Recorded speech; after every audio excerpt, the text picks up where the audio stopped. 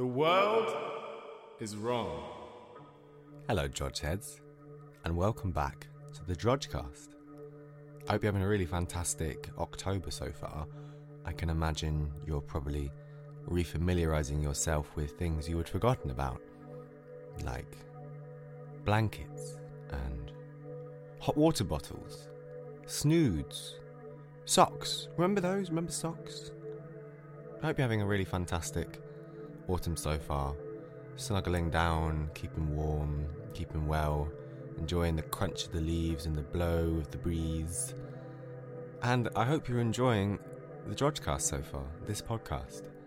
If you're a new listener, welcome. I recommend you go back and listen to the first couple of episodes, but that is the beauty of the alphabet, as this sentence attests. You can enjoy it in any order you like. And I just want to say at the top of this episode that I'm really sorry I've got that kind of seasonal, autumn into winter, just general ugh, that you get sometimes in your body and your sinuses. I've got it, and I wish I could change it like a radio frequency or something, but it's not possible yet. It would be amazing, wouldn't it, if you could have just like a little tuner on the side of your head and you could tune into different kind of feelings of your body. No, I don't feel like feeling that today. I feel like feeling much better, and I suppose the answer is, sleep and vitamins and everything. That's, I suppose, a kind of tuner on the side of your head in a way, but yeah, I don't have that yet, so sorry. So yeah, welcome to week C, and C this week is for Corpus Queerus, which is going to be talking about bodies, what bodies are, what they mean, and how they intersect with what it means to be queer. To understand bodies, I feel we also have to understand brains, so I would suggest going back and listening to the previous episode, B is for brains in particular, before getting into this one. Now, in broad brushstroke terms, when thinking about bodies, to me it seems we have landed in a world where women are seen as more desirable and men as more powerful. And yes, I am using a very broad brush there. And queer people, I think, are often seen as neither desirable nor powerful. And both that desire and that power are intrinsically linked with our bodies. I wonder in a way whether bodies are like stone. Can you carve them into any shape you like? A man, a woman, somewhere in between? A tree? Or are they fixed, immovable, unchanging? What is stone, ultimately? Malleable or rigid? Nature would argue if you go to any beach that it is malleable, that it is worn away by the sea, by the impacts of time. Humans even would argue that it's malleable because though we think of stone as the definition of immovability, it's one of the most widely used building materials available. And so to think about stone and ask what that is, you can ultimately then apply that to, well, what is a body? Is a body changeable or concrete? You can't just say, as a human being so tied up as we are with symbols, with physical representations of intangible, non-physical things, a body just is. Once a body, always a body. You have to recognise, question what it represents. For better or for worse, we humans seem to really need those categories, labels, representations that we're getting very familiar with to understand ourselves and the world around us. Susan Stryker says in Transgender History that bodies may be physical facts, but the paths they lead us down are determined by societal influence. So, i.e., men can have babies, women can produce sperm. In 2022, I would argue that is an incontrovertible fact, but human society's traditional construction of what reproduction can look like, and only look like, says, no, they can't. So, depending on your perspectives, our ideas of what bodies can be and can represent has changed drastically over time. There are some who defiantly say that a woman can only be defined as an adult human female. What do those words actually mean? What do those words mean in collection together? What does adult human female actually mean? Or adult human male, for that matter? Anti-trans figures use this as a seemingly definitive answer of the question, what is a woman? But it really doesn't examine or answer what any of those words mean when they are applied, as far as I've come across. They seem to just want a clearly marked door to shut people out, marked man on one door or woman on the other, and only they can determine who gets through the door, who is permitted entry, who can have a membership card. even though the person trying to enter may have a valid permit, a valid reason to tell the linguistic bouncer politely that they have no place acting as bouncer, gatekeeper for language, still those bouncers clutch onto the meaning they associate with those words. Is an adult human female someone who's born with a womb, someone who can have children? What about people who are born with a womb but can't have children? What about the condition in men, gynecomastia, that causes the atypical presence of breast tissue? What about women or non-binary people who have their breasts removed either because of breast cancer or through personal choice? What is the ultimate bodily feature that defines a person's sex? Is it their sex, their genitalia, or something else about their body entirely? And then what about CAH women, for example, who are born with atypical genitalia? CAH stands for congenital adrenal hyperplasia, and we're going to come back to that subject later. But in all that, what I'm getting at is, how many boxes do you have to tick to be an adult human female? Or an adult human male, for that matter? What is the essential core of those words placed together that people want to try and use as a determiner for who is allowed to be a man or a woman, a male or a female, but don't seem to generally actually want to unpack? My mum shared a story recently of a study conducted in the 40s in the US around bodies, which was covered in Sarah Cheney's book, Am I Normal? This book tells in part the story of Norma, the search in the 1940s in America for the essential epitome of the human form. 2 statues were made by Abraham Belsize and American obstetrician Robert L. Dickinson, and they were called Norma and Norman. Their measurements were supplied by a study of 15,000 young men and women. A newspaper in Ohio, the Cleveland Plain Dealer, launched a contest in 1945 on the back of this study in the hopes of finding Norma, the supposed ultimate depiction of the human female form. About 4,000 women submitted their measurements to the newspaper, and after all of those details were collated, it was found that not a single one of them matched Norma's measurements. According to Cheney's book, what we consider normal, and you can often read desirable into that word, I feel, comes from a subsection of the global population known for short as weird. So that's Western, educated, industrialized, rich, and democratic. This weird group makes up less than 12% of the global population, but 96% of all psychological studies and 80% of all medical studies. And ironically, is probably the least weird subsection of the entire global population. An insight into how we have perhaps come to be where we are, to what I feel is the essential commodification of bodies being seen as products, as not individually unique but kind of definable into different sections, mannequins on a production line, if you will, as ideals to be reflected in our own bodies. This also comes from the US, a story from the US, which happened in the aftermath of the Great Depression at the end of the 1920s. At the time, being able to afford to buy food was, of course, a fragile thing in an economic crisis. So, fabrics for clothes, these were much less of a priority. And around the same time, it was becoming cheaper to manufacture clothes on a mass scale. After World War II, these factors had combined with increased advertising and mail-order catalogues to oust made-to-measure fashion from the norm and bring in off-the-rack clothes made in certain sizes that you could find in any store you went into. Cheaper, faster, simpler. This introduced the concept of generic sizing. In the early 1940s, the Works Projects Administration commissioned a study of the female body with the intent of creating standard sizes for selling clothes. 15,000 women were studied based on 59 separate measurements, all the way from shoulder width to thigh width. And the biggest discovery was less physical, however, but more psychological. Women were not comfortable sharing their measurements with commercial stores, so the conclusion was reached that generic sizes, like with shoes, would have to be settled upon. And so we went from personalised sizing to general sizing, which could arguably have contributed massively to how bodies are seen today, not as individually unique, I would argue, but as forms to be squeezed inside arbitrarily fixed ideals. You have to be more like size Barbie or size Ken for your body to be good enough, acceptable, normal.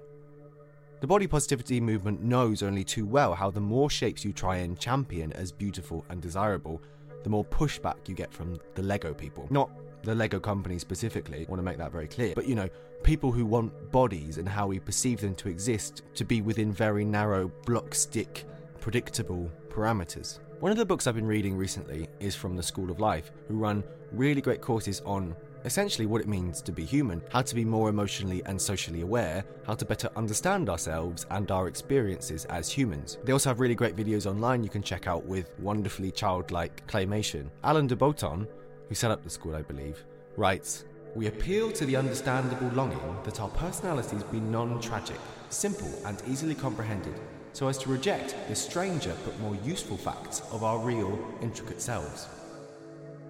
So I feel if you apply what he's saying to bodies, essentially, as human beings, we have a desire to be simpler than we actually are.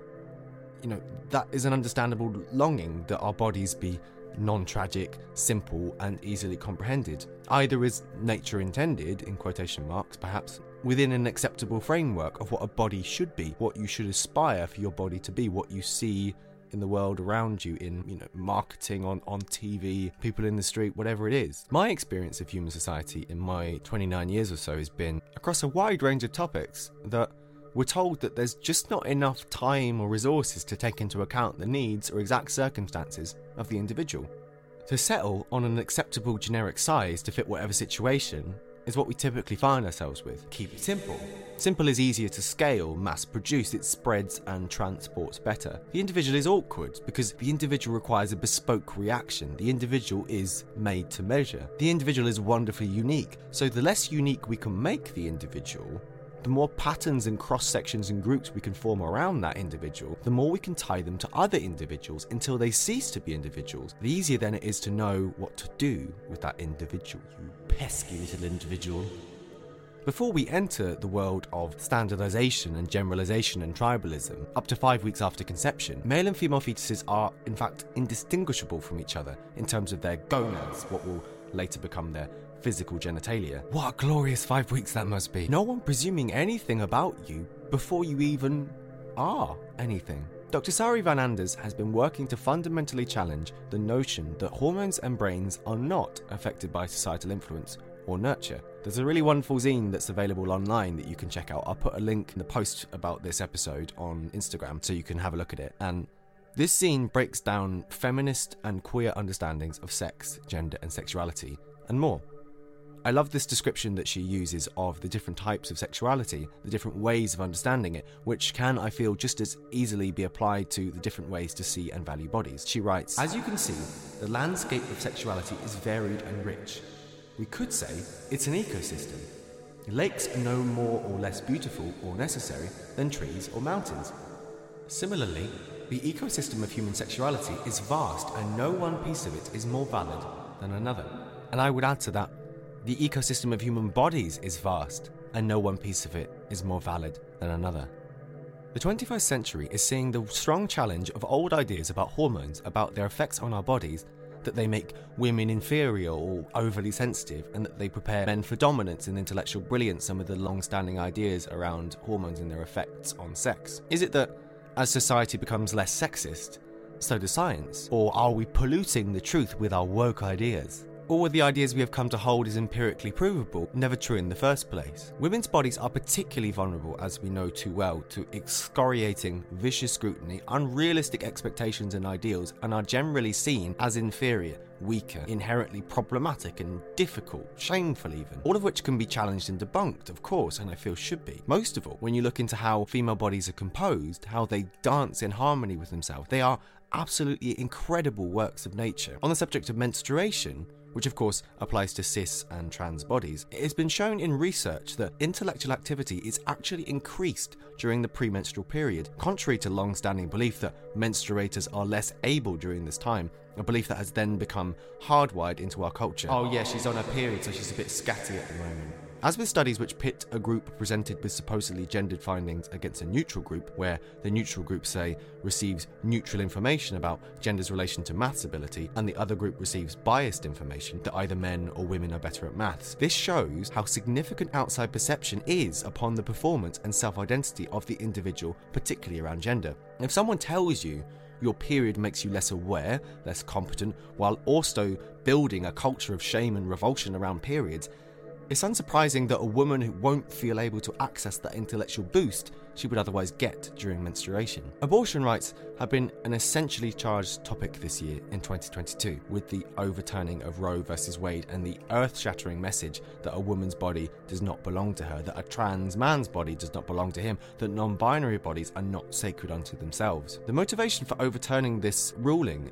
I feel is driven in large part by long-standing religious ideas about the sanctity of life, that abortion is basically murder, that it goes against God's will, even in cases of rape. That's really not to lay into religious people only, because of course it's a very nuanced issue that goes beyond religion, but that is one of the core ideas that I've observed behind the anti-abortion, pro-life movement. I do wonder about that idea, that a fetus is supposed to be a gift from God, however it is conceived. If an unborn fetus is a gift from God, then surely the mother or parent who wants an abortion is also a gift. But is that gift then faulty because they want that abortion? Are they not doing what they're supposed to do in their gift-like way? What is the point at which you stop being a gift and become, I don't know, just another toy that needs to be sent back to the factory or have its ability to act autonomously removed from its hardware?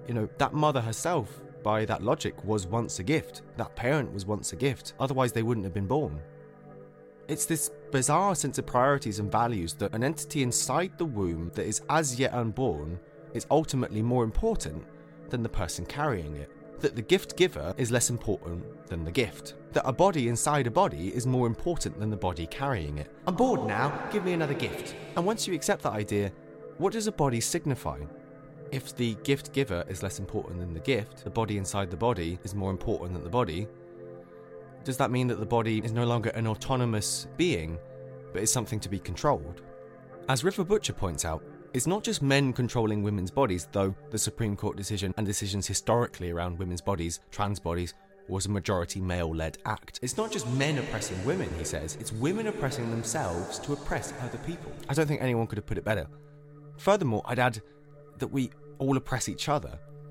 It's not the oppression Olympics, that's not what I'm getting at. We're not competing for who has the greatest bodily shame laid upon them. It's me. It's felt differently, expressed differently, has different impacts on how we feel it in ourselves and in our perceived social identifications. In recent years, I've entered into the world of the naturist community. I've gone to naturist events, I've been part of naturist communities, got to really understand what it means to the people as part of those communities, and really started to explore what it can mean for me. And it's really lifted the film from my eyes regarding how we see other people's bodies, particularly women's bodies, and has invited as well a greater consideration and compassion towards my own body. The first time I went to a naturist event was in 2021, in the summer of 2021, to an event called Nude Fest, which happens in the southwest of the UK, and it's essentially a get-together for people to have a chance to be naked and have fun in a field. Lots of different events. It's like a week-long thing. It's really, really lovely, full of really, really great people. And I went there with the Magic Teapot, which is a travelling acoustic venue that I work for over the summer. And I'd been offered to go to it in the year that never was, in 2020. Kind of forgot about it. And it came up again, sort of in the aftermath of COVID. And they said, "Do you want to do it?" Yeah, sure. That sounds like something I'd like to experience sometime in my life. And sort of arriving in a car, being fully clothed with other people in the car, and you see just naked people everywhere, not something that I was really that familiar with, and generally being brought up in a society, particularly in the UK, where we don't really have nudist beaches like you do in some parts of the world, particularly in Europe. It just seems like this really kind of odd thing that you're kind of going into some kind of weird cult. But of course, once you get used to that, you just see how perfectly normal it is. I think it was about 5 minutes that it took for me to arrive, see people, being generally naked, and really then start to question how I would generally look at someone like that if it was in like an ordinary day and I encountered a nudist person, a naked person in public. And it just shows you how your eyes are often drawn to the kind of the bits that are meant to be the most tabooed, like kind of the sexualized areas, and that you can often, without even realizing, see a naked body in a sexualized way. But of course, it's just a body. And when someone is there just because they feel comfortable in their earth suit, in their birthday suit, and they're not putting out any messages like that, it really shows you how much of that is just ingrained in us from day dot, to not see nudity as something that can just be just be there, And it was a really, really wonderful, earth-shattering experience for me, and has kicked off a whole trajectory for me to really start to kind of own my body more and just feel more comfortable in it. I love fashion and I love clothes as an expression of my identity and having fun and playing with things, but it's so lovely to feel like you're coming home to yourself, and the naturist community is a wonderful, wonderful space for that. Another really wonderful event I've been to recently that I think really challenges the idea of what bodies are supposed to be and the space you can occupy with your own body is an event called Party in Your Pants, which is based mainly in Brighton, I believe, but has other events that happen in London and Manchester in the UK. And essentially, it's pretty self-explanatory. You go along to the location, you bring your pants, and you have a party with other people in their pants.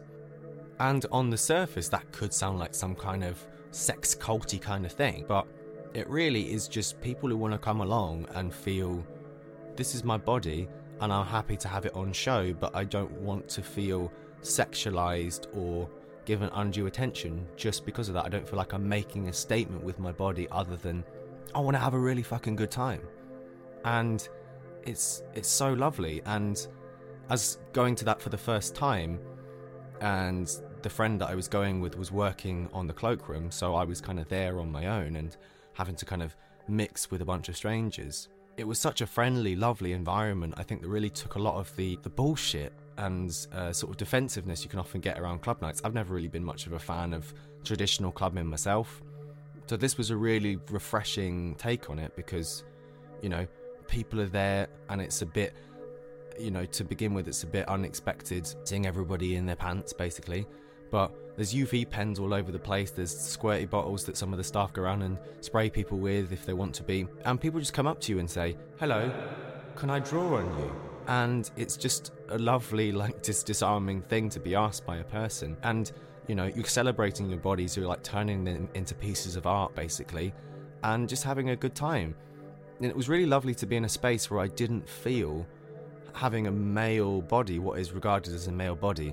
I didn't feel that people thought I was, you know, just waiting for a chance to hit on them. It really, you know, helped me to do some work in my own head, you know, thinking that, oh, I probably carry that idea around with me and that therefore affects my behaviour if I'm around, you know, particularly women in a clubbing environment. And it's just such a wonderful thing, you know, to be able to say, like, this is my body and I want to be able to feel comfortable in it and to feel free, but I'm not doing that as a way to try and attract anybody sexually. I'm not doing that as a way to make a statement. It just is my body. In the summer edition of the British Naturism magazine, Helen Berryman, who's the Women in Naturism coordinator for the British Naturism Association, otherwise known as BN, she writes very eloquently and emotively on the subject of women in naturism. She writes, "How many people write of naturism just through blind ignorance? Speaking about naturism and nudity to your friends and family opens up the conversation, and the less taboo it becomes. Maybe a reduced focus on the nudity and more on the other benefits being clothes-free can bring is valuable. As Linz from Belgium suggests, today, naturism is largely the thing where you get naked among others. If we can change that to mean the thing that makes you feel good about yourself, or the thing that takes all your stress away, or the thing that makes you feel more confident as a woman, it will attract many more women." That's the thing. Naturism, being fully naked, semi-naked, is about reclaiming what your body means in a society that tries to tell you it is there to be sexualized or judged, sort of owned by the collective I.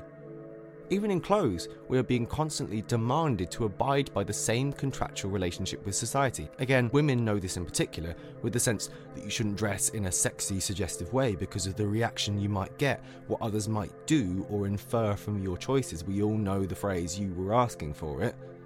And that's so fucked up. How someone else's lens on your own body and what you choose to do with it, that is seen as ultimately the most important thing. I had a strange realization of how our clothes shape us, how outside perspective on what we choose to wear can shape us recently, when I was lying on a friend's couch after coming down from an acid trip. And I was lying in my massive Mickey and Minnie Mouse rock and roll t-shirt that hangs to my knees, curled up with my legs bare, the t-shirt hanging loosely over me like a dress or a nightie. And I said to myself in my head, lying in this position, I feel girly.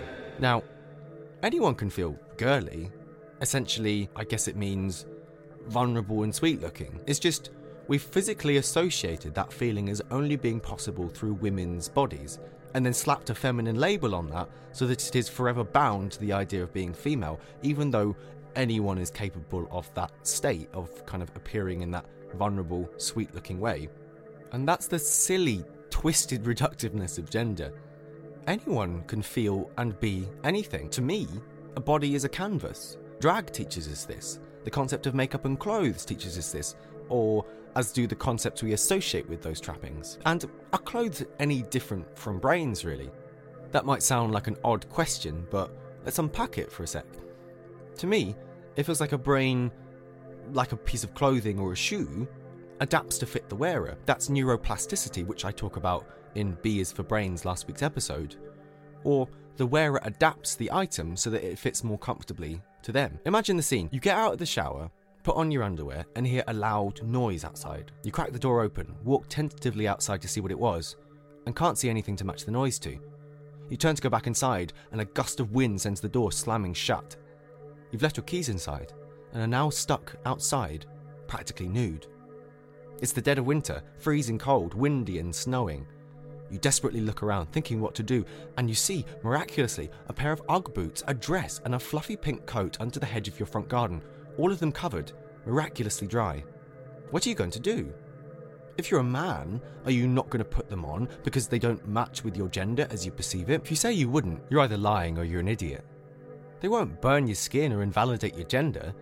They'll probably keep you warm, though, until you find a way back inside. Is your gender that fragile that you'll start growing a vulva the moment you come into contact with something girly? In the study of hormonal influence on the body, as with many studies relating to human behaviour and health, rats, mice, hamsters, monkeys, pigeons, all have been used as test dummies for humans. Obviously, this can only go so far. A rat, for example, does not have a truly comparable societal pressure expecting him to be tough in his parenting style, or for her to be more nurturing and sacrificial in hers. You cannot test a monkey for what career or sport it would like to pursue based on how much estrogen or testosterone it has, or what it feels about its own gender identity. But this has been the prevailing logic in behaviourism, which is the theory that all behaviour is conditioned through your interaction with your environment.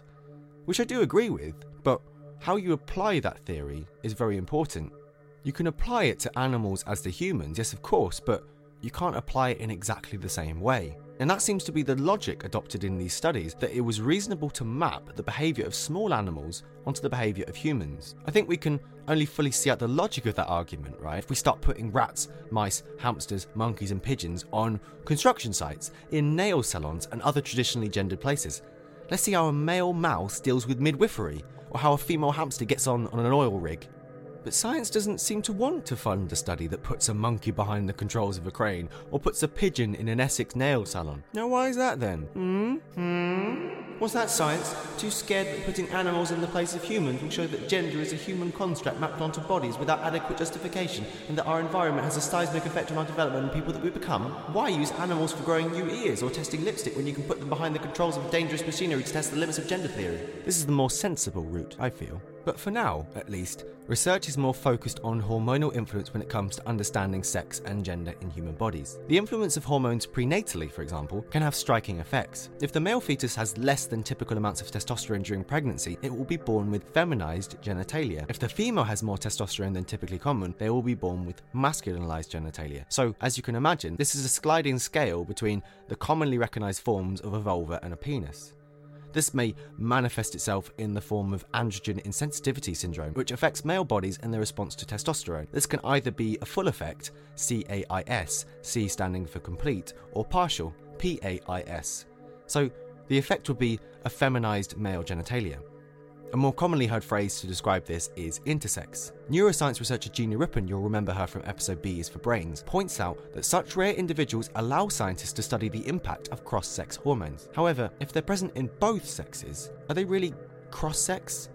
I mean, obviously, cross means to bridge or straddle to opposing sides, to move from one side to another of a clear line. But what I'm saying is, where do you draw that line between male and female? Is sex also a spectrum? When do red and blue make purple? There are multiple stages, shades in between. Where is that true purple, the purple standard? Conservative thinking around sex and gender would argue, it doesn't exist, you never have that, there's no middle ground. But is that just too simplistic in the spirit of easier understanding? CAH girls with congenital adrenal hyperplasia, are an interesting case study in this area because I feel they're indicative of society's continual efforts to keep it simple when it comes to bodies and gender. Lifelong medical interventions are required for CAH girls to be ultimately presented as female, in air quotes, and they can often be asked to participate in studies to examine the effects of this condition that promotes atypical production of androgens. So, it makes me want to ask, what is the core problem here?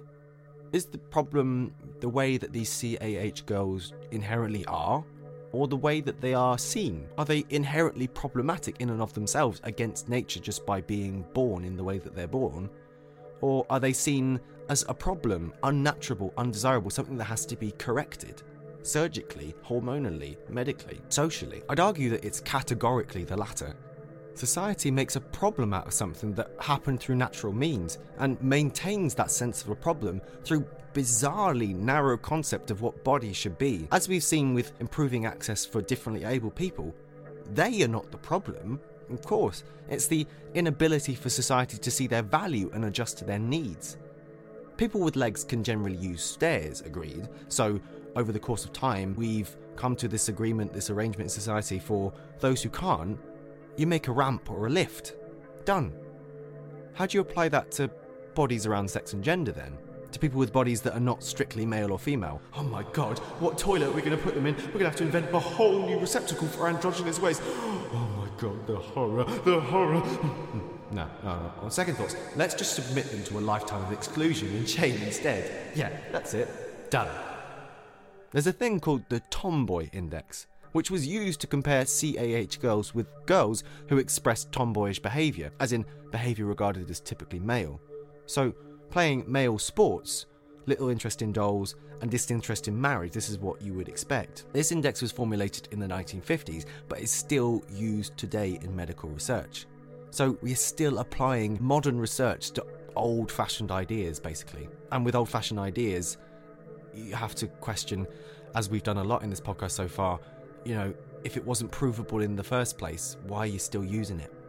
As an example then, using the Tomboy Index to look at visuospatial skills, which are generally regarded to be stronger in men, shouldn't CAH girls then be similar as they have a higher level of testosterone, or at least better than so-called non-affected girls who have a quote-unquote more normal female distribution of hormones? And could you then extrapolate from that the idea of male superiority would be context-based in that setting, and that context would then be a sexist society?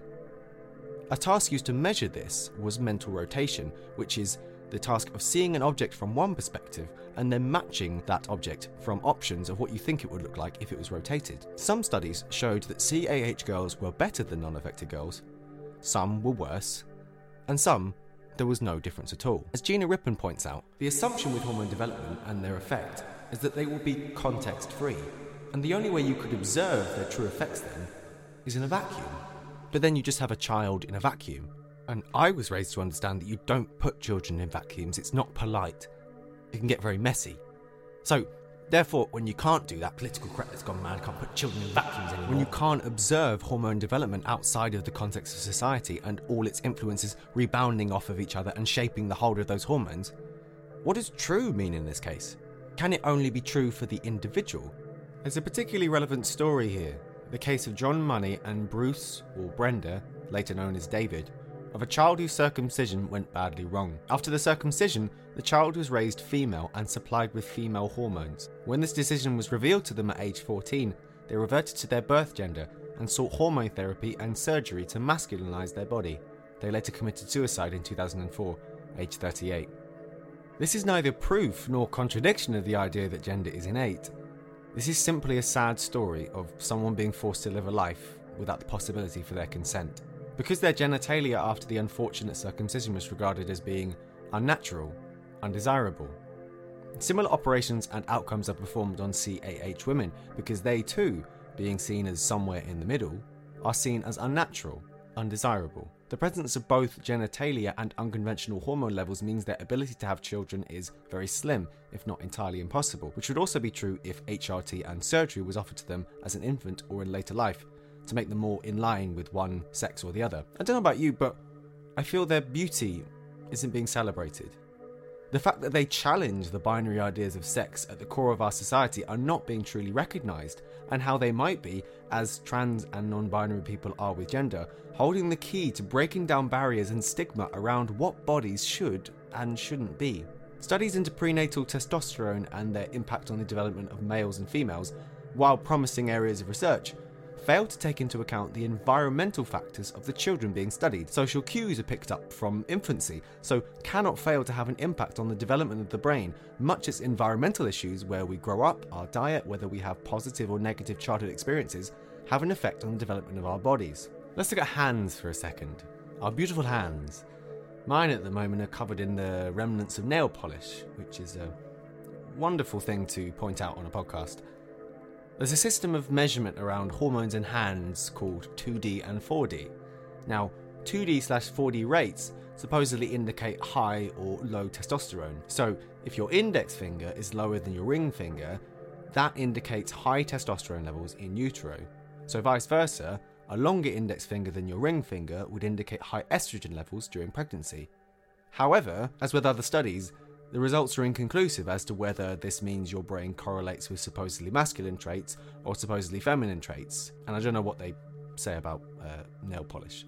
It's almost as if these ideas around masculine ideas and feminine ideas, around gendered traits, maybe they are the problems themselves. Imagine the concept of being tall was regarded as 5 foot and above. Then a 6 foot person comes along. You'd have to redefine what was tall, wouldn't you?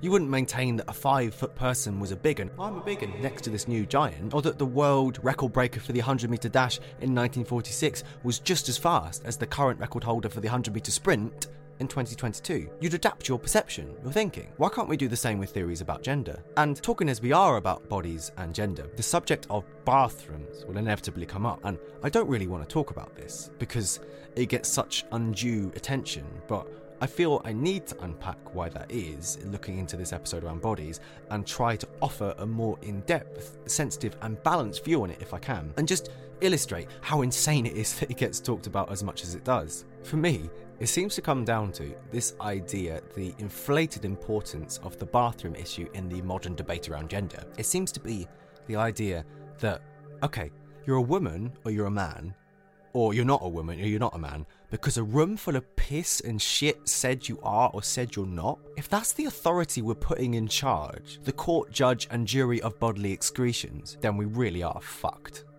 Now, disclaimer, I'm recording this podcast episode while I'm staying with family, and I had to take a pause there because I started recording the podcast early hours of the morning so I could try and minimise the amount of background noise and disturbance and disruption to people's days.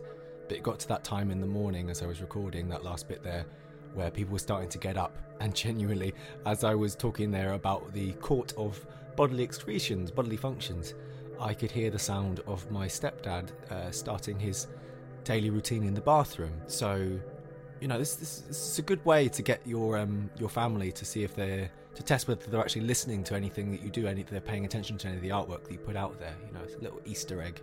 Yeah, did you listen to my podcast this week? I mentioned you. The bathroom debate is not actually a debate, I would argue, about bodies. It is a debate of symbols. And symbols have more to do with the brain than the body. By which I mean we have ideas, feelings which symbolise gender and sex, and which we then map onto our bodies. Symbols are literally the embodiment of an idea. If you want a really excellent look into semiology, the study of symbols, not the study of semolina, listen to Blind Boys podcast, episode number 228 from 2nd of February, entitled The Barefoot Accountant. With bathrooms, in terms of their semiology, you have a stick man for male and a stick woman for female. Essentially, one without a skirt and one with one. And while we're on it, the semiology of gender is problematic, because the one that signifies male is actually entirely gender neutral when you think about it, or it can be seen as that. No skirt, no indication at all of what clothes are being worn. Women, on the other hand, represented by a skirted figure, they're not skirt-shaped, though once upon a time they were thought to be or expected to be. But that is problematic, isn't it? Because it could imply that maleness is the default, and often it is. We know this without even realising it. Much like the word actor can be male or neutral, but the word actress can only be female. A friend of mine told me recently when we were chatting about a poet and musician we both know, Gracie Bassey, and she was being referred to at an open mic by a compere as a poetress, which really annoys her, understandably. It's poet, I'm a fucking poet. It's already gender neutral, you had it right the first incarnation of this word, you didn't have to make an alteration just for me. Whereas some terms like actor imply gender neutrality whilst also being male gendered. This is the tricky, convoluted world in which we live, everybody. A world which is in many ways designed to fit the male default setting. In her excellent article for The Guardian from 2019, Gabrielle Jackson writes, "The Baltimore longitudinal study of aging, which began in 1958 and purported to explore normal human aging, didn't enroll any women for the first 20 years it ran. A physician's health study, which had recently concluded that taking a daily aspirin may reduce the risk of heart disease, was conducted on 22,071 men and 0 women. The 1982 multiple risk factor intervention trial, known aptly enough as Mr. Fit, which looked at whether dietary change and exercise could help prevent heart disease, just 13,000 men were studied, no women." The result of this male bias in research extends beyond clinical practice. Of the 10 prescription drugs taken off the market by the US Food and Drug Administration Board between 1997 and 2000 due to severe adverse effects, 8 caused greater health risks in women. A 2018 study found that this was the result of serious male biases in basic preclinical and clinical research.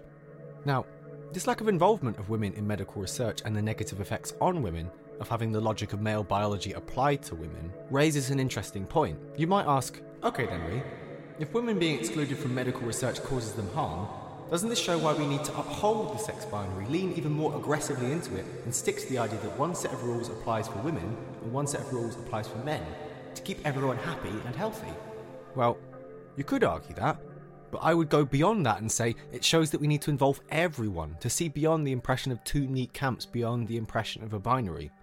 I'll use myself as an example. So, I've had 2 conditions in my life, chilblains and kidney infection, which are statistically much more common in women. Chilblains is an irritation in your extremities. I've mostly felt this in my toes, when your body either cools down or heats up too fast. When it's cold, the cold makes the tiny blood vessels in your fingers and toes get smaller and prevents blood moving around as easily. If you warm up too quickly, the blood vessels get bigger again and blood rushes to your fingers and toes. This can cause pain or swelling. I found this info, if you want to check it, on the NHS website. It reminds me of when I was a student and it was the dead of winter in the north of the UK, in Liverpool, and I was going to the library to do some studying, and so coming in from the intense cold, probably not being that appropriately dressed because I have a habit of putting fashion before practicality, definitely when I was younger, and coming in from the intense cold and then going to the intense warmth of a artificially heated building in the library. And after about 10 minutes of being in there, I felt like my feet sort of, just my toes feeling like they had, they were popping, like things were literally exploding inside them. And it was incredibly painful and irritating, and I couldn't stop focusing on it. And it got to a point where I was just swearing under my breath to, try and reduce the pain. And I had to go home after about 20 minutes because it was just too much. I don't get it so often anymore, but I know after I started to get it more and more regularly, I looked into it and I was like, oh, this doesn't seem to affect male bodies as much as it seems to affect women. And back to a kidney infection, that is pretty self-explanatory. And I got a pretty bad case of this towards the end of 2021, where at one point I was in bed for a whole week and in constant pain. And the point of me sharing all of that is to show what is true for me won't be true for most male bodies, at least with that in mind. Which does beg the question, how many irregularities are there in what our bodies react to based on our sex, our hormonal balance? Because, of course, there's not one set of hormones that is exactly the same, like a meal kit, for every man and every woman. Women experiencing the menopause, for example, often go through HRT, hormone replacement therapy, to combat the symptoms due to a fluctuation in their normal hormonal levels. All of which, broadly speaking, does challenge the idea of what is indeed normal when it comes to sex. Back to symbols for a minute, and thinking about not just the stick people symbols, but the circular symbols that we have for sex. So the circular with an arrow pointing up for male, and a circle with a plus sign pointing down for female. Even these gender symbols themselves suggest the implied traits of what men and women are classically supposed to be and represent. So male, it implies forward action, a pointed protuberance. Female, it implies synthesizing, bridging, protective even, that plus sign. Could we not view either as inherently capable of both, smushing them together? Like Prince. And on the issue of bathrooms, people do use this issue, the idea of having the wrong body for the place you want to do a number, to attack trans and genderqueer people. You hear so often things like, but men will abuse identifying as a woman to get into women's spaces to abuse and rape them. Or I remember Republican presidential hopeful Mike Huckabee saying in a campaign speech, what if I'd said when I was in high school, Coach, I feel female, so I'm going to shower with the girls today. Which, rather than being a mic drop takedown of trans and genderqueer people as I suppose it's intended, actually says more about the twisted mind of Mike Huckabee than perhaps he realised.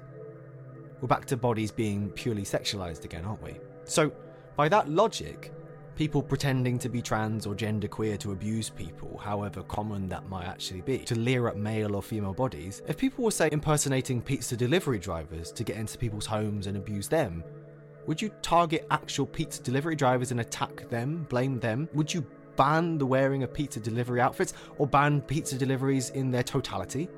No, that is a clear case of identity theft. That is essentially what is happening with trans people and crimes being committed in bathrooms, or the broader issue of using it as a scapegoat issue to attack trans and genderqueer people. Rather than looking at the crime itself, whether actual or hypothetical, they're looking at the tools used to enact the crime. So by this logic, the sale of balaclavas should have been shelved a fucking long time ago. And tights, snoods, anything that covers the face.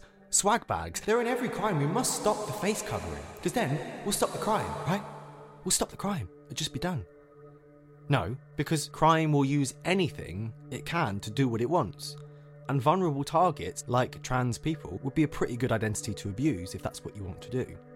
And sadly, the Muslim community is only too familiar with this, is painfully aware of this in the wake of terrorist atrocities like 9/11 and the Charlie Hebdo massacre. The actions of a militant minority because of a tangential link are seen to define a crucial part of the conversation around the whole group, which is insane. Of course, being a Muslim does not inherently threaten someone's life, nor does being trans. These are very obvious points, but that gets so bizarrely lost in these big conversations that get really out of hand around something that's essentially so silly as what bathroom you're going to use. And of course it does have serious ramifications about safety, but the issue of safety is about the person that is threatening you or abusing you. And that's regardless of how they present, the presentation doesn't really bear into it at all. A predator saying they are trans to access a bathroom to prey on other people is ultimately not a trans person. That's a clear case of identity theft. But no one's coming in to seek damages for trans people, are they? Like you would if someone stole your credit card. They're basically saying, well, serves you right for having a credit card. Even if the person in question who has committed the crime is transgender, the real key fact in their identity is their identity as an abuser. Any insistence upon the fact of their gender expression is a clear attempt to weaponize the issue around gender equality, trying to make an unbreakable link between an identity and a violent act, which, as we know, the news and mainstream hysteria will run with and make the lives of minority people unbearable, whether they're trans, Muslim, or otherwise. American delegate for Virginia in the House of Delegates, Danica Rowan, said this on the LGBTQ&A podcast. Way too many people, when they think of transgender, think of a cisgender person wearing a skirt wanting to use the bathroom. That's not transgender. Furthermore, she said, when you discriminate based on someone not adhering to societal ideas of what constitutes femininity or masculinity, you're inherently discriminating based on sex. Yes. Think about it. If an AFAB assigned female at birth woman looks too masculine, for example, and is pepper sprayed or abused for being perceived to be in the wrong bathroom, as I've heard people like model and activist Rain Dove talking about their experience of something like this, that they should be in the men's, they are being abused on the basis of sex, in that they are being viewed as not enough like the accepted representation of their sex. So your sex has a dress code too, as well as gender? Well, I'm aware many people see sex and gender as the same, in which case, why do we have a distinction in the first place? Gender means genre or type, essentially, and I suppose sex is also a genre, a type. You can be male or female in accordance with the binary concept, or somewhere in between if you take into account people who are not strictly one or the other, or if you believe that the task of determining what is one and what is the other is not as easy as it might once have appeared. But even then, toilet signs are not actually divided by sex, are they? No one is, as far as I'm aware, or has been running, genital checks at the door to the men's and the ladies like some kind of dystopian airport security. That's it, sir. Just climb onto the conveyor belt and keep your head tucked in as you move through the genital scanner. Do you have anything concealed, sir, in your underpants that might affect the image on the scan? Oh, your genitals are just that shape, are they? Very well. Next. At least the semiology of the toilet doors signs isn't divided by sex. They're not sexed per se, they're gendered. Otherwise you'd have a vulva on one door and a penis on the other. Maybe that's a better solution. I don't really know at this point. I mean, a better solution would be just to have one door, in my opinion, because then there's no sense of being in the wrong place. It becomes purely a matter of function, rather than a matter of identity, of belonging or not belonging. I don't know about you, but when I'm looking for the loo, I tend to belong to the group that really needs a piss. You know? But until relatively recently, it's been assumed that the average observer could determine your sex and your gender simply by looking at you at the moment when you need that piss. As we know, that's not so easy anymore, and isn't the business of the average person anymore. The perceived inherent link between how you are physically and how you present physically is fragmenting more and more with each day, which begs serious questions about how we categorise people based on how they look, by how they dress, or what's underneath, or whether we need to at all, whether it's any of our fucking business or not. I've been in male, female, and disabled toilets. The only ones that are really different to my eyes are disabled toilets because, you know, they have particular accommodations for more space and support as is required. Male and female toilets are essentially the same, except urinals, of course. But can we just get rid of those too? As the owner of a penis, will the owner of the penis please come and collect it from the forecourt? I often get up in the morning naked and go for a pee, right? And the amount of piss that lands on my leg when peeing standing up is obscene. It's obscene. Do penis owners realise how much piss they are unnecessarily transferring from their hose pipe to their drain pipes, their trousers or shorts or legs or whatever you want to wear on your legs, completely unnecessarily? I want a pissy leg-free world. It's not really about the gender stuff at all. It's the unnecessarily pissy leg stuff. No more pissy legs. No more pissy legs. No more pissy legs. In my experience and understanding, you only get grief in the toilets if you don't look roughly how you're supposed to behind that particular door, which is beyond stupid. It's a door. It's a place you go do a number. It's a hangover from a time where identity was perceived to be much more straightforward. You're either this shape or you're that shape. You either wear trousers or you wear a dress. And therefore, logically, you do your business behind different doors. Of course, because you are fundamentally very different. I mean, that might have applied then, but it doesn't really apply anymore, not as widely anyway. And this is where the debate really heats up, because you could fairly say, but we can't just change everything, it's too much work, and besides, there are more important things to focus on. Do we really have to rebuild all the toilets in the world? Sure, there will always be more important, immediate things to focus on than looking at the foundations of our society.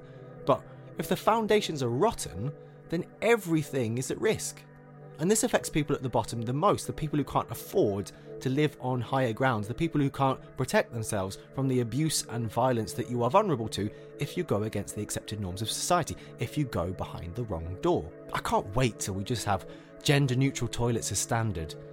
Not that I get excited about toilets, bathrooms, but I'm excited about the message that would send to society as a whole, because if you've ever been to a festival or a place where they have enclosed loos all along one corridor, which are either gender neutral to be used by all or marked as male or female, but could in theory be used by anyone as their private identical toilets, you've seen how life goes on as normal, whether people recognise they're in a gender neutral setting or not.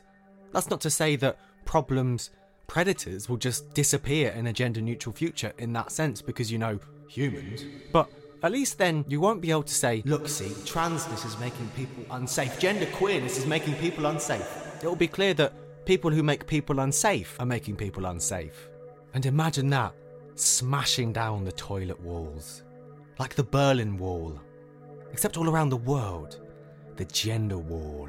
Let's rise up, brothers, sisters, and siblings, and smash down the gender wall and make one giant, beautiful, united, disgusting toilet. Ich bin ein gender-neutral toilet. This podcast is supported via Patreon. Go to patreon.com/Drodge, that's DRODGE, to support the podcast and see how you can get involved. And now, it's time for the Genderlude.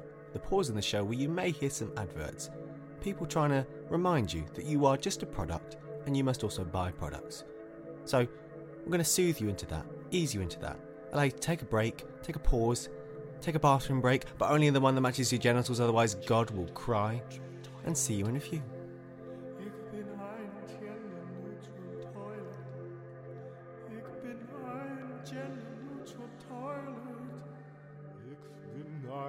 gender-neutral toilet. Welcome back. If you heard some adverts, I hope that whatever the people were trying to sell you didn't essentially make you feel that your body is inadequate in any way, that you need to buy something or subscribe to something to feel more worthy, that you need to be beach body ready, whatever that means, or be the best you can be and rub some cream on your arse to make it a more acceptable arse shape. Because, as we know, beaches actively repel any bodies that are not beach body ready. I'm sorry, sir, man, but that body is clearly not beach body ready. Did you not see the sign? And any arse that is not the appropriate arse shape, I guess either small enough or sexually arousable enough, it's just not going to fit on any chair, is it? I'm sorry, sir, ma'am, but your ass is just not an acceptable shape. I'm going to have to ask you to remove yourself from the theme park ride and leave immediately. But please leave facing towards me with your hands covering your abnormal ass. We don't want to frighten anyone. You are beautiful as you are. As you arse. That's your truth. If you want it. And no one can take that away from you. Thinking about my relationship with my own body, I feel that my body has been placed in a society that is essentially asking it to be something that it is not. It is a biologically male body, yes, but it is not socially, ideologically, emotionally what a male body typically is supposed to be. It can be standing up, erratically, and grow facial hair, patchily, theoretically, and impregnate a vagina, biologically.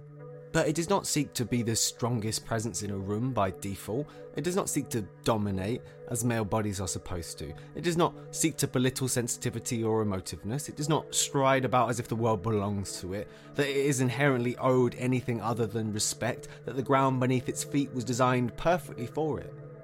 It does not seek to attack or threaten or undermine. Just as a woman may not feel her body is designed to be sexy, objectifiable, pliable, weak and vulnerable as it's supposed to be from the traditional sense that we are still in many ways left with. That is the semiology of bodies. What do they ultimately mean and who gets to define that? More and more of my favourite quotes around gender are coming from comedian and writer River Butcher. He describes transitioning as recovering myself. Yes. I feel so much of the issues around coming out are a sense of reclaiming yourself because you feel that the world has not accepted you as you wish to be, so you have to accept yourself. I hope that in everyone's individual way, that is one of the main essentialisms of being a human. Accepting yourself. Accepting our bodies. Reclaiming our bodies. River also said on the Gender Reveal podcast, I have had to answer questions from so many cis people to be approved of and recognized following my transition. You can't even comprehend it because you haven't had to do it. And that reveals a beautiful truth about the trans experience, as well as the genderqueer experience of finding peace within your body, feeling that you own it, coming to sit comfortably within it, to love it. And when you think about it, though we may not all require hormones or surgery to achieve that, we are all on that journey to be at peace with our own bodies, to love our own bodies on our own terms. Your version of hormone therapy might be going to a naturist event, to a body positivity club night, modelling at a life drawing class, going skinny dipping, just getting up and dancing on the dance floor. I don't know. That's up to you. Anything that makes you feel good about your own body because you accept it, because you accept that it is yours. I had a very powerful counselling session recently. I've tried counselling off and on over the years since it was first offered to me by my parents when they were splitting up when I was in my late teens. That first counsellor that I had, I think I only went the once. I just didn't get anything from her. Didn't feel that she was there with me at all. It was weird. And, so much about finding the right counsellor is about feeling that you trust them and that you feel that they're there with you and that they get you. The second time that I went through counselling, it was through the NHS, and I ended up in some brutalist office block by Southampton train station, bawling my eyes out to a cognitive behavioural therapist, telling him how I was just falling apart in every possible way, and him listening intently and then eventually saying, well, if you just refer back to the sheet and work on some of these reframing exercises, we can maybe control that existential sense of utter collapse. So I didn't go back there again. Then I had a good counsellor for 4 or 5 sessions, maybe a year or so later, who helped me to explore more openly than I'd ever done before, at the age of 25, my feelings of queerness, gender dysphoria, body dysmorphia. But all of those issues were just too much for me at the time, so I regretfully didn't go back beyond those 4 or 5 sessions. I don't think I could afford to at the time, now I think of it, because I was, at that point, going through my hardcore white trash phase. I was living in a static caravan park, I didn't have a job, and I'd just been arrested for participating in a climate change demonstration. That was a lean time. And fast forward 3 years, I've moved to Bristol, had the standard post-COVID, what the fuck am I going to do with my life now I can go back outside? Crisis. Exploration. And I decided I wanted to also be an actor as well as a musician and writer and creative fruit fly, and found my current counsellor, who I've been going to for about 12 months solidly. Bit by bit, she's helped me to come out of my terrified shell, and I'm more and more happy, confident, able to delve into the really dark, nitty-gritty stuff as if it was as light as anything. And because she's a Gestalt counsellor, which sort of, if it can be boiled down to one concept or idea, is about trying to find wholeness within the self, and that's where you get things you might have come across like chair therapy, where someone will sit and talk to an empty chair, imagining that the person or thing that they have an issue with is in that chair. Or you might even play both roles. You might sit in the chair and say, oh, you made me feel really bad that time. You forgot to take the bins out, Jeff. And then you go and sit down and play Jeff's position and say, well, think it from my position as Jeff and not taking the bins out. That's how it goes. Gestalt counselling. My counsellor is a Gestalt counsellor. And, there's always a sense with our sessions of not just being present, as all counsellors are, but being present in a bit of a creative, off-the-wall kind of way, which is maybe why it suits me so much. She noticed I was doing a somewhat odd stance for someone sitting down in this recent counselling session. I had my back pressed deep into the chair, and I was on the balls of my feet as if I was about to pounce to attempt something especially balletic. I wasn't, I was just tense, as I, almost always have been in my body, really, if I think about it. In my meat puppet, my vegan ham pouch, my skin suit, my skeleton costume, my oily human sushi roll, my walking, talking, upright, dehydrated pink sausage. In a word, my body. I think the relationship we have with our bodies, how we channel whoever it is we are inside through the form we emerge inside at birth, that is one of the most challenging parts of the human experience, trying to translate the inner into the outer. Perhaps even more challenging is the relationship other people then have with our bodies, as we've been discussing, what they expect our body to be, how they objectify it, influence, control it without even realising it. It gives us intense pleasure and unimaginable pain. It is just a body when all is said and done, but it is so much more than that when it is how we relate to the world, how we are seen, how we take up space, how we often feel most intensely in touch with the world and the people that we care about. It's our earth suit, as was wonderfully described to me recently. In truth, my earth suit, my body, has never felt like it was mine to start with. Going through boxes in the attic recently, I read through lots of old notes, poems, stories, and found a really heartbreaking piece I'd written about how I was looking at my reflection, my body in the mirror, and lamenting the sense that, why do I have to keep working to keep this alive, keep feeding it, resting it, exercising it, sustaining it, relieving it?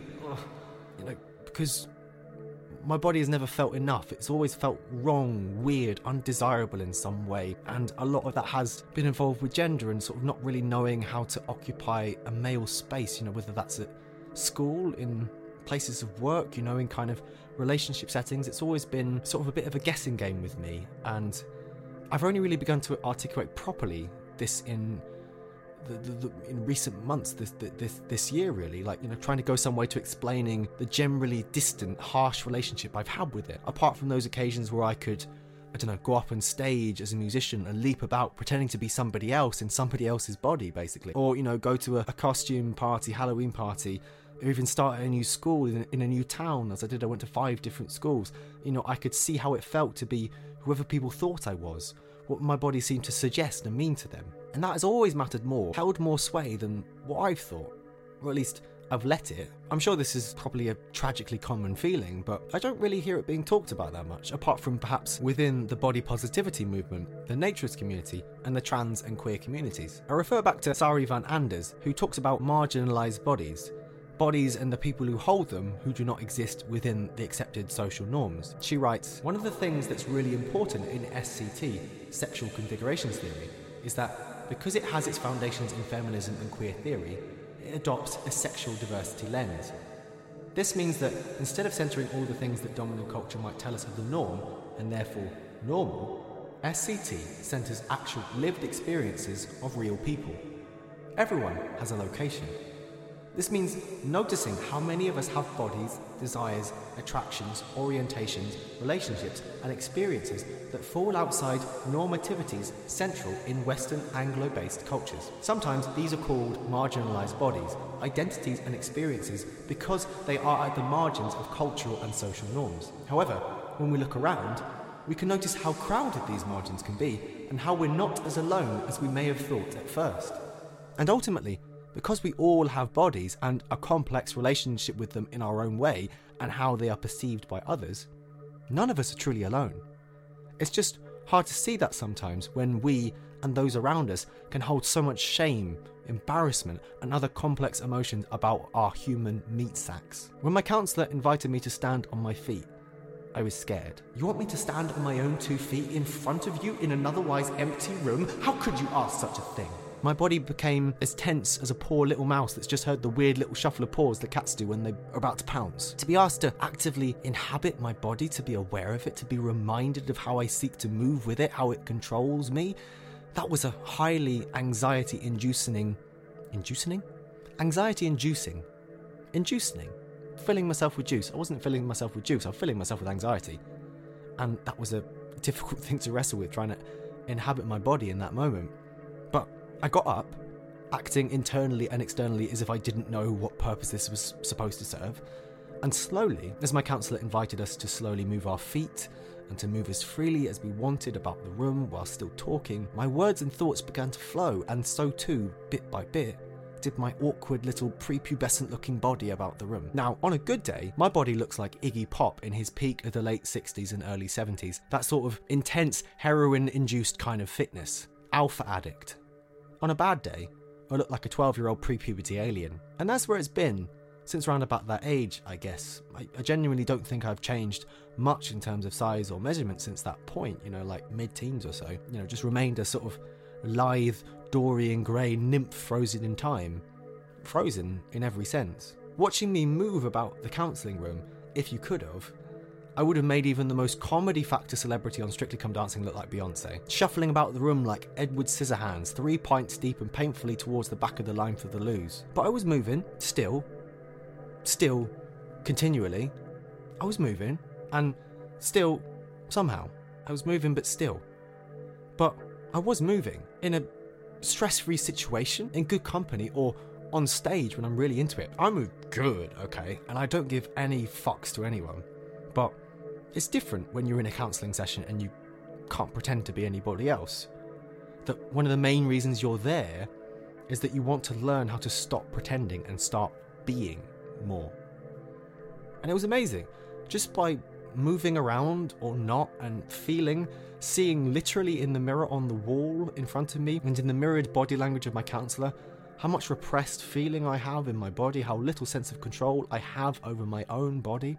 How my mind has been telling me that the body is there to be controlled and limited rather than expanded and liberated. It became so clear I just couldn't deny what I already knew anymore.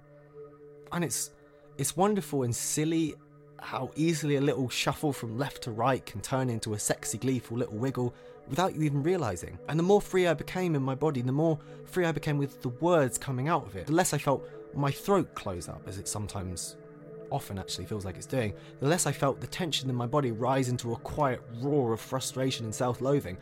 I'm not saying it was RuPaul's Drag Race up there on my feet with my counsellor, but it felt just as loud and proud and emboldening. When we sat down to do our standard 5 minutes before the end compress, any chance for final thoughts, or to go over what had been said, I felt such a heavy but beautiful release wash through me. And my head started to race, and I had to stop talking for a moment. And I laughed to myself and to my counsellor. This will be a lot to unpack. And as she always says to me, there's no rush. Take care. Be mindful. Listen to your body. That's the mantra you have to have with anything that's going to be worthwhile. Counselling for sure. Yes, you can have focused CBT sessions of 6 weeks at a time. CBT didn't really work for me when I engaged with it because it wasn't right for me. I needed something more in depth. But it does work for the right people at the right time. But you cannot fix anything worth fixing overnight. We know this, we forget this all the time, because the quick fix is a myth and a lie. That's what capitalism increasingly tries to sell us, I feel. The ease to change ourselves almost instantly into our best selves by buying something or chasing something. But like free food at a buffet, you won't appreciate it, you won't remember, it won't change you in any lasting way. It won't really feel like it's you. And with our bodies and our minds, our brains, it's an ongoing experience of trying to listen to what we want for it and what it seems to want for us. Because sadly, if we don't know what we want and what it wants, we are so vulnerable to outside influence, and generally not of the good kind. That's what capitalism in its modern form is built on, depends on. It relies on you not feeling enough and not knowing what you want, and being willing to surrender your body and your mind and your desires and your repressed pains and fears to whatever it has to sell to cater to them, to distract you from them. In Joe Dispenza's book, Breaking the Habit of Being Yourself, he writes, "Please understand that advertising agencies and their corporate clients fully understand the notion of lack and how it plays a commanding role in our behaviour. They want us to believe they have the answers to take away that emptiness by our identifying with their product." Now, that may sound heavy, and, we can't be perfect, of course, certainly not when it's around us all the time, but the more we learn to listen to ourselves, to trust our bodies, to trust our minds and our feelings, our gut, our instinct, whatever it is for you that seeks to guide you, the happier we will be. This makes me tangentially think of an argument I hear coming up more and more from conservative voices on trans issues, which is, what about people who want to have one arm cut off? This is something my favourite conservative commentator, Matt Walsh, pondered whilst talking about trans issues in an extract from his film, What is a Woman? Now, this to me is another case of taking an argument or debate to its furthest extreme to blur the real issue. A one-armed straw man, if you will. A one-armed straw person. But I see in the same debate accusations from conservative people that people from or representing the LGBTQI+ community just won't answer these kind of questions. And to be fair, these kind of questions are extreme. It's totally fair not to want to answer an insane question. There's another name for why people ask these questions. It's the dead cat argument, which the idea behind this is to distract from a question or issue that you yourself are uncomfortable with. You pose a question of your own that is so ridiculous that it takes the focus of the conversational debate so far away from where it was, it compels you to look at the rotting corpse of the dead cat that has just been slapped on the table between you. Politicians are particularly familiar with this. Tories, for example, have used it a lot in the past 10 years or so when digging into Labour. Say Labour make a point about a lack of fiscal responsibility by the Tories, and the Tory minister will without fail come back and say, "Well, they should know. They're the ones who took us into the recession in 2008 and said there was no money left." Cue guffaws and righteous groans from the Tory side. This answer is so wild and out of context. The Labour minister probably wasn't even elected or a politician in 2008, but it achieves its aim in turning the heat up on Labour and forcing them either to back down or wade through the stench of dead cat to pick it up and try and dispose of it without embarrassment or getting blood all over them. A Labour MP might use their own dead cat these days of responding to anything a Tory says by shouting, "And they said they'd get Brexit done too." The dead cat argument. In this case, the cutting your arm off argument. All that being said, however extreme a question around gender is, I want to try and answer those questions if I can, because although a person who is supportive of trans rights and gender diversity will understand it's an extreme question, people who are critical might not. So I want to help avoid this being weaponised if I can. The sense that, oh, you won't answer that question, that means you've lost the argument, basically. Even though, disclaimer, trans and genderqueer people should not be expected to answer questions about why someone wants to have their own arm removed. Because, hey, those are different issues, involving different people, with different motivations and internal and external factors. So my take on this is a case of why you might feel you need that transformation. Why would someone feel they need their arm removed? Perhaps because they feel, that it never should have been there, because they want to be seen by society as someone who's been through something really challenging and they lost it in the process. Or they've had some kind of trauma related to that arm and want to be rid of the arm and therefore any sense of connection with the trauma, perhaps. With being trans, you can become the person you wish to be through hormone therapy and surgery, or indeed social transition. Yes, you will not be completely biologically female as an AFAB or AMAB person would be. You will be biologically a trans woman or a trans man. Socially, which is as much as anyone really has any business knowing, you will be seen as a woman or a man, or somewhere in between. There is a condition, a very rare condition, with reportedly fewer than 500 cases ever having been reported, called body integrity identity disorder, where a person wishes to remove or amputate a limb to achieve a sense of wholeness. There's an Australian man called Robert Vickers who knew from the age of 10 that his left leg didn't belong on his body, and after being prescribed antidepressants, tranquilizers and antipsychotics to help cope with the depression, he ended up submerging his limb in dry ice at the age of 41 until the pain was so unbearable that he had to be taken to hospital, resulting in amputation. So, as a trans person can become the person that they see themselves as and where they fit in within society. In the case of Robert Vickers, losing your arm, removing your own limb, your own appendage, you can become that person too, as far as society is concerned and you're concerned. But exactly who is that person? You can become a woman without any surgical or hormonal transition at all, in my opinion. And this is a theory called self-identification, same as you can become a man. Look at the case of model and activist Rain Dove, for example, who tells the story of when she was a teenager of working with lumberjacks for several weeks. All of them thought she was a bloke. She even managed to convince them that she had a penis by peeing with her back turned, and they then presumed from the spray emanating from this person they thought was a bloke that there must be a penis there. And when her identity was revealed, they were so convinced, they told her, "We saw your penis, we saw you peeing." You will have an easier time being recognised, perhaps, if you go through medical changes. Though, that being said, I was confused for a woman at the checkout in Tesco the other week. I had some big floaty sleeves on and an exposed waist, and the woman at the counter said, and the lady next, excuse me, the gentleman next. There is, of course, a social element to transitioning, how you're perceived by and how you present to others in society. There is not, it seems, a social element to being a one-armed person. Not in the same sense that there is a social element to being a man, a woman, a genderqueer person. You cannot, as such, present as a one-armed person. I suppose you can cleverly conceal your arm, unless people want to see it for proof, which would be none of their business, as with trans people and gender. That might be enough for someone who has a strong desire to have one arm removed. But if they really want to have their arm removed, yes, I feel they need psychological support to try and understand why that is. It needs to be understood why they feel they should have one less arm than they currently do. And here I just want to make an important distinction, that gender expression and transitioning is on a spectrum, whereas having an arm or not having an arm is, I reckon, binary. So yes, I feel someone who is experiencing body integrity identity disorder is in need of psychological support to try and help them through the feelings they are expressing. And that is something that is required in the trans experience. People are required before they seek hormone therapy to have psychological support. And, when they have the hormone therapy, when they have access to that, they must be on that for at least a year before having access to surgeries. To understand why they feel that a part of their body needs to transform to reflect who they are, they have to go through an initial process. And with trans experiences, you are perhaps working to correct something you feel should have happened, but didn't. It depends who you talk to. With removing your arm, that is something that can happen to you in the course of your life without medical intervention. In many ways, losing your arm is easier than medically transitioning.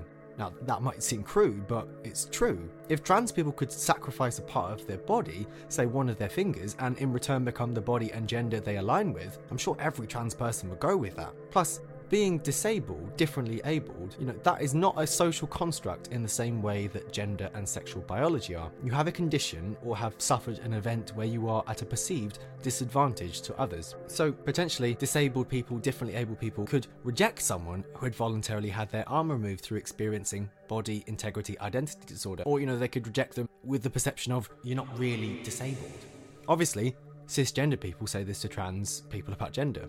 Why a person would want to remove their arm, feel they need to do it to feel whole, I can't say. I will never understand the reason why you would want to do that to yourself.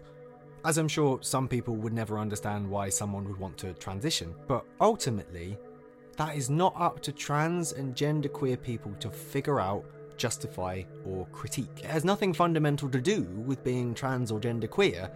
Yes, there are tangential links about bodies that can spiral into wider questions about what is permissible within society around medical treatment. But again, bringing up the issue of if you want to transition, what about someone who wants to cut off their own arm? That is not the responsibility of a trans person to figure out. That is the responsibility of medical professionals who conduct research and studies and work with the person who is presenting the condition in question. And the person themselves.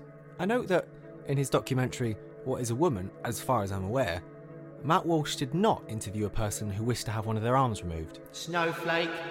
The question may be the same, between these people that have been thrown together here, somewhat arbitrarily in my opinion, trans people and arm removers, people with body integrity identity disorder. Why do you not feel at home in your body? But the answer is different. The motivation and emotions and whole situation around and behind it are different. That is where conflating them becomes ridiculous. They are superficially related, but at their core they are so fundamentally different. To me, it's like asking an engineer who specialises in upgrading trains to green energy to upgrade a plane to green energy. Yes, I can do the job, they might say. I understand the science, but I don't specialise in planes.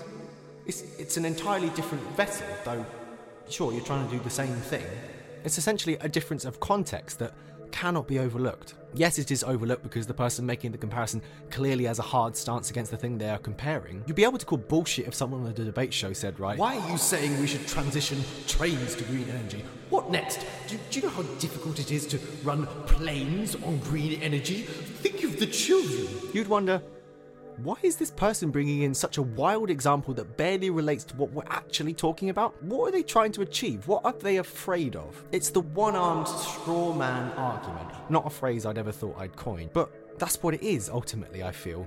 A distraction piece. It doesn't fundamentally strike to the heart of trans issues because it is not a condition being consistently presented by a trans person seeking gender reassignment. And I don't think anyone raising it is coming from a place of compassion for either people who want to remove an arm or trans people. Matt Walsh clearly regards trans and genderqueer people as extremists. Why else would you bring up, in relation to the issue of what is a woman, the idea of wanting to cut off your own arm? That's an extreme expression of body dysmorphia, only 500 reported cases ever, which can then be related to gender dysmorphia, yes, in a tangential way, but it's not strictly related at all. It's what Gina Rippon refers to in her book, The Gendered Brain, of a whack-a-mole approach to research into brains around sex and gender. When one theory or idea is disproved or debunked, you move on to another one.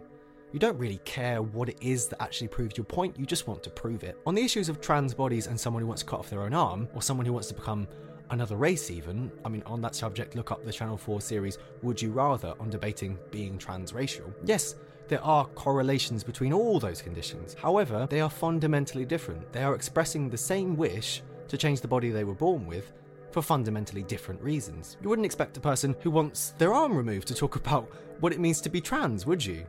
So why do you expect trans people to try and do the same? There's my take, and I hope that anyone listening who believes the two issues are essentially the same, if you don't agree with my answer, I hope you at least respect the fact that I have tried to answer it. I don't think it is the responsibility of trans people to answer these straw man, one-armed straw man type questions, but in the podcast I feel it is my duty to answer questions around issues of gender, however difficult or frustrating they may be.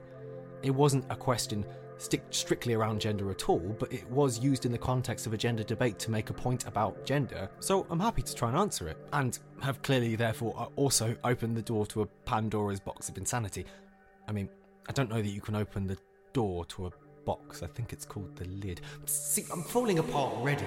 As a related aside, there's an actor called Angel Juthria, and I heard about her listening to the Scroobius Pip podcast, and she's got a bionic arm.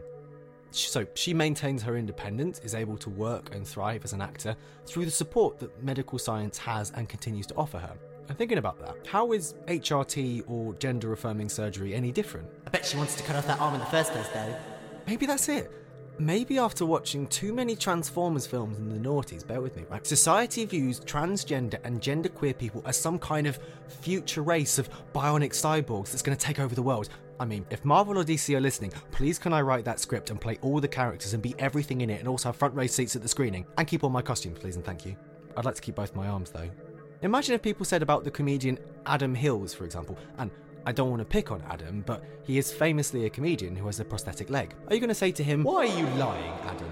Why are you pretending you're able-bodied?" For those who know, he's got a prosthetic leg which helps him live the life he wants, and for those who don't, it's none of their fucking business. Those who see him out and about will assume he's got two legs, will not assume he's any less of a person, less of a man. And if they did know one was prosthetic, what difference does that make really anyway? And kind of by referencing that, I'm saying, how are trans and genderqueer people any different? It's funny, when people bring out that phrase, what nature intended, it comes up a lot as a challenge against trans people, genderqueer people, how they should be both physically or socially, what their bodies are essentially allowed to be or represent, what nature intended. Nature? Okay, honey, you want to go there? let me give you some nature. Don't lecture me on what nature intended by posting on a social media platform using a phone that is connected to a satellite in space as you type with the use of opposable thumbs from inside an artificial building wearing synthetic clothing and perhaps at that moment digesting the remnants of a microwavable fillet fish. Where'd you draw the line on what nature intended, sweetheart? Did nature intend you to be a whiny little bitch? I guess so, because if you can see it, it's possible in nature. Therefore, nature must have intended it, or at least intended its possibility. Either nature has provided the potential for all that is possible for us to make use of, or we all go back to being monkeys. Or beyond that, should we not get back in the trees, but devolve beyond that and get back in the sea? Should we shrink back into bacteria form, or beyond that even be part of the Earth's crust that is formed by the decomposition of all living things? It's like the Stuart Lee joke about immigration, which is one of my favourite bits. Coming over here, it's the bloody Poles now, isn't it? Coming over here, fixing everything. Before that was the Indians and Pakistanis coming over here, inventing a national cuisine. Before that, in the 16th century, the bloody Huguenots coming over here from medieval France, doubting transubstantiation. Before them, it was the Anglo-Saxons in the 5th century, bloody Anglo-Saxons coming over here from northern continental Europe with their inlaid jewellery. I'm not going to do the entire bit as much as I would love to. Go and watch it for yourselves, it's glorious. But he ends with, bloody fish coming over here, coming out the sea and providing the basis for our entire evolution as a species.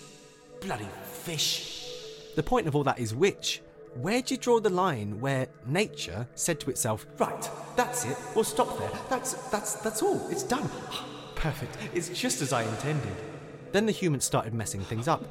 What are you doing? I didn't intend that. Stop evolving, stop changing, stop making little tools and gifts with your opposable thumbs. Stop wearing that fabric, it's only meant for people with vulvas. Another comedian, famous for different reasons, who has been in the news a lot in recent years around trans issues, is Ricky Gervais. So, here's my take on the Ricky Gervais joke about trans people. Now, I start this take with an admission of wrongdoing of my own, something I did wrong and feel bad about. I used the word cripple, making a joke, and this was on a workshare kind of application called Slack when I was working in a co-op cafe, and it was over one of the lockdowns, and at the time I had a broken ankle and wasn't able to come into work. I was doing sort of more admin-based stuff, and we'd been having some bother at the cafe from people who were protesting lockdowns, and sort of as a joke, I was like, oh, if I come down there and stand in front of the shop, with my broken ankle and my crutch, maybe they'll think differently about giving you guys trouble. And in the context of that joke, I used the word cripple, which one of my colleagues rightly called me out on and schooled me on, and I don't know why, I just hadn't thought of it as an offensive term. And I think I was a bit defensive when I was definitely a bit defensive when I was chatting with this person who called me out on it, and I acknowledged the wrongdoing and I apologise for that, and I'm not going to use that word because it doesn't belong to me. It's not a kind of word I can reclaim because I've not had a lived experience of the person who that word has been used against in the past in a derogatory way. And I've seen some overly sensitive feelings around language. I feel you can take it too far. I think we should definitely try and be sensitive to how words hurt people, but you can take it too far sometimes. The same colleague, actually, on the same Workshare app, took issue with some language that somebody had used when describing the amount of rapeseed oil that had been collected in the cafe for using in the fryers. Someone had said, can we stop ordering rapeseed oil for a while because we've just got a stupid amount? And this person said, can you please not use the word stupid? I feel it's offensive. Which made me think, well, who's it offensive to?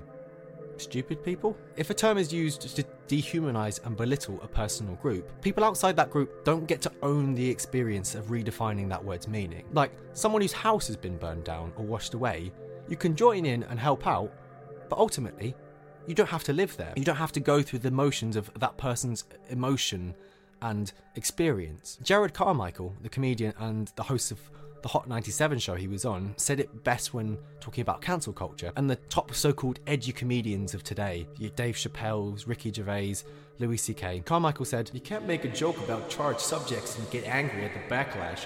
Don't have false anger about the backlash. You wanted that. Don't be mad that you accomplished your mission. You can't make jokes and then the people have a right to get mad and then you say, oh no, don't cancel me. It's alright. I am getting around to my take on Ricky Gervais's trans jokes. They're ultimately jokes centred around trans bodies, and bodies are in many ways the most vulnerable parts for trans people and queer people, as they are, I feel, for everybody really, but that's often where the battleground seems to be. the amount of shame we all hold about bodies, as I've been talking about, the amount of shame we all hold about them within them is overwhelming. And for queer people, our bodies are how we express our queerness most visibly often. And so they are vulnerable to jokes and criticisms and abuse, as everybody's bodies are. Take Ricky Gervais's most recent special. He says, "Trans women are women. Okay, ladies, just meet me halfway, lose the cock." Now, that is funny, I have to say, in the sense that 1 + 1 = 2. You're pointing out, haha, a male body has a penis, a female body has a penis, haha, haha. Sure, that's funny in that sense, in that you have observed that something that is normally so is now not normally so. Oh look, it's sunny, but we're in Britain, haha, haha. Sure, you can make that joke, but why would you? Is it intelligent? Is it saying anything new? Does it take into account the complexities and sensitivities around the subject matter? Because the subject matter, at the end of the day, is real people with emotions who are intensely vulnerable in a society that largely is rejecting them. To make an intelligent joke that is sensitive and includes everyone in the joke, trans people and others, would be more, 1 + 2 divided by the square root of 5 of 69 = 2. Sorry, maths isn't my strong point. But clearly neither, at least not anymore, is making intelligent jokes about taboos a strong point of Ricky Gervais's. The Office, I loved. Extras, I loved. Afterlife, I loved. Funny, awkward, full of humanity. Ironically, though his most recent special is called Humanity, there's nothing humane about making cheap jokes about someone's body, especially when you don't seem to have even thought much about the issue other than the basic facts. Ricky Gervais is not responsible for how people interpret his new women joke, but he is using the language of people who will be attacked, whether he means it or not. If I was consciously aware that my choice of words could empower bigots and aggressors, as would have been the case if I carried on using the word cripple, potentially, I'd think a lot more carefully than he seems to have done. And ironically, as James Acaster pointed out in his 2019 special, it's okay for Ricky Gervais to joke about trans people, but making jokes about Ricky Gervais being out of touch and desperate by joking about trans people, hey, you leave Ricky alone. The issue around trans bodies and cisgendered bodies is, again, on that issue of what is more important, subjective view or perceived objectivity. Ultimately, you cannot tell me what my body and my identity means to me, okay? And I cannot tell you what a body that looks like mine and an identity that presents like mine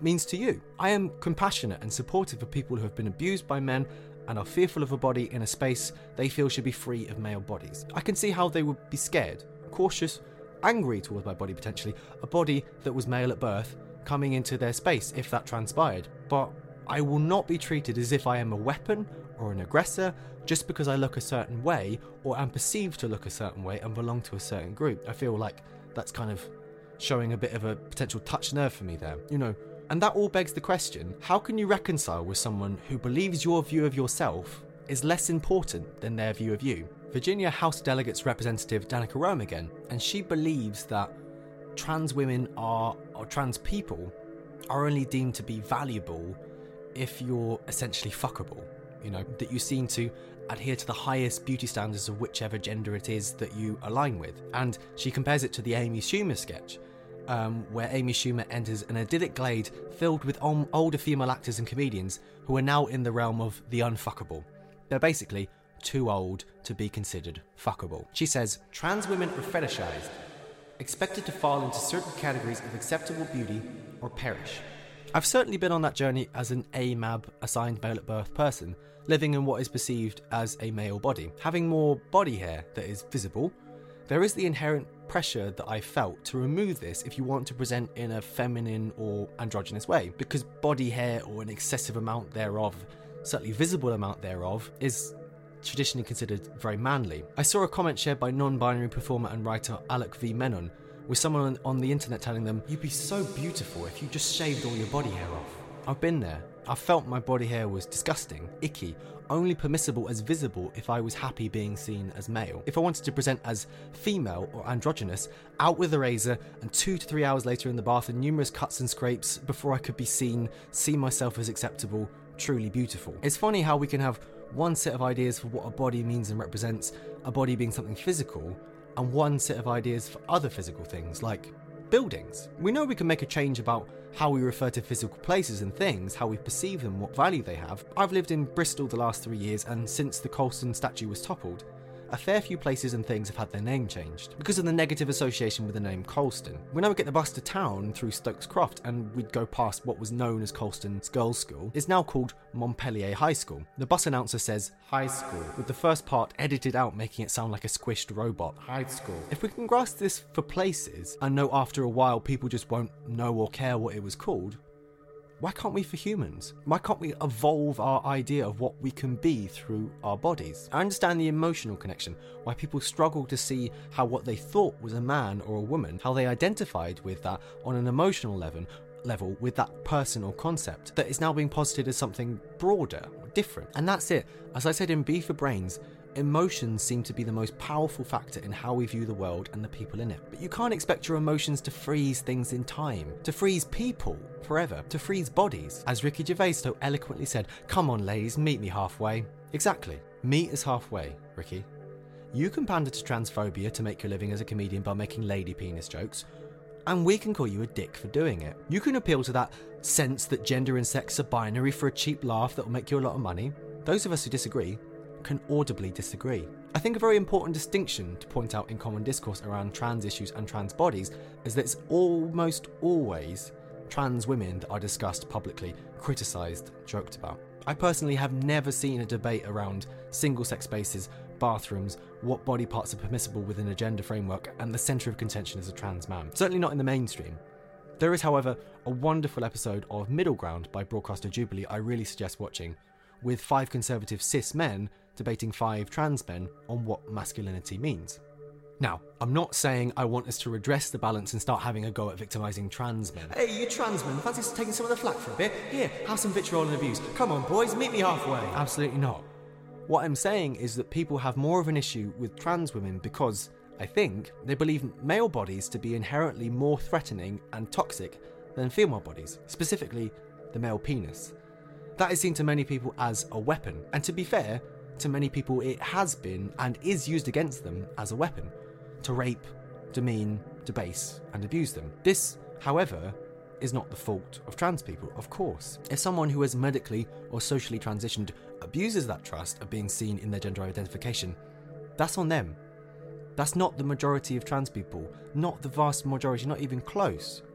Going about their lives, living respectfully and considerately towards others, simply wanting to be accepted and seen for who they are. Anyone who is permitted access to a space and then abuses the trust placed in them in order to abuse another is simply an abuser. Doesn't matter what that space is, who that person is. The majority of incarcerated are men.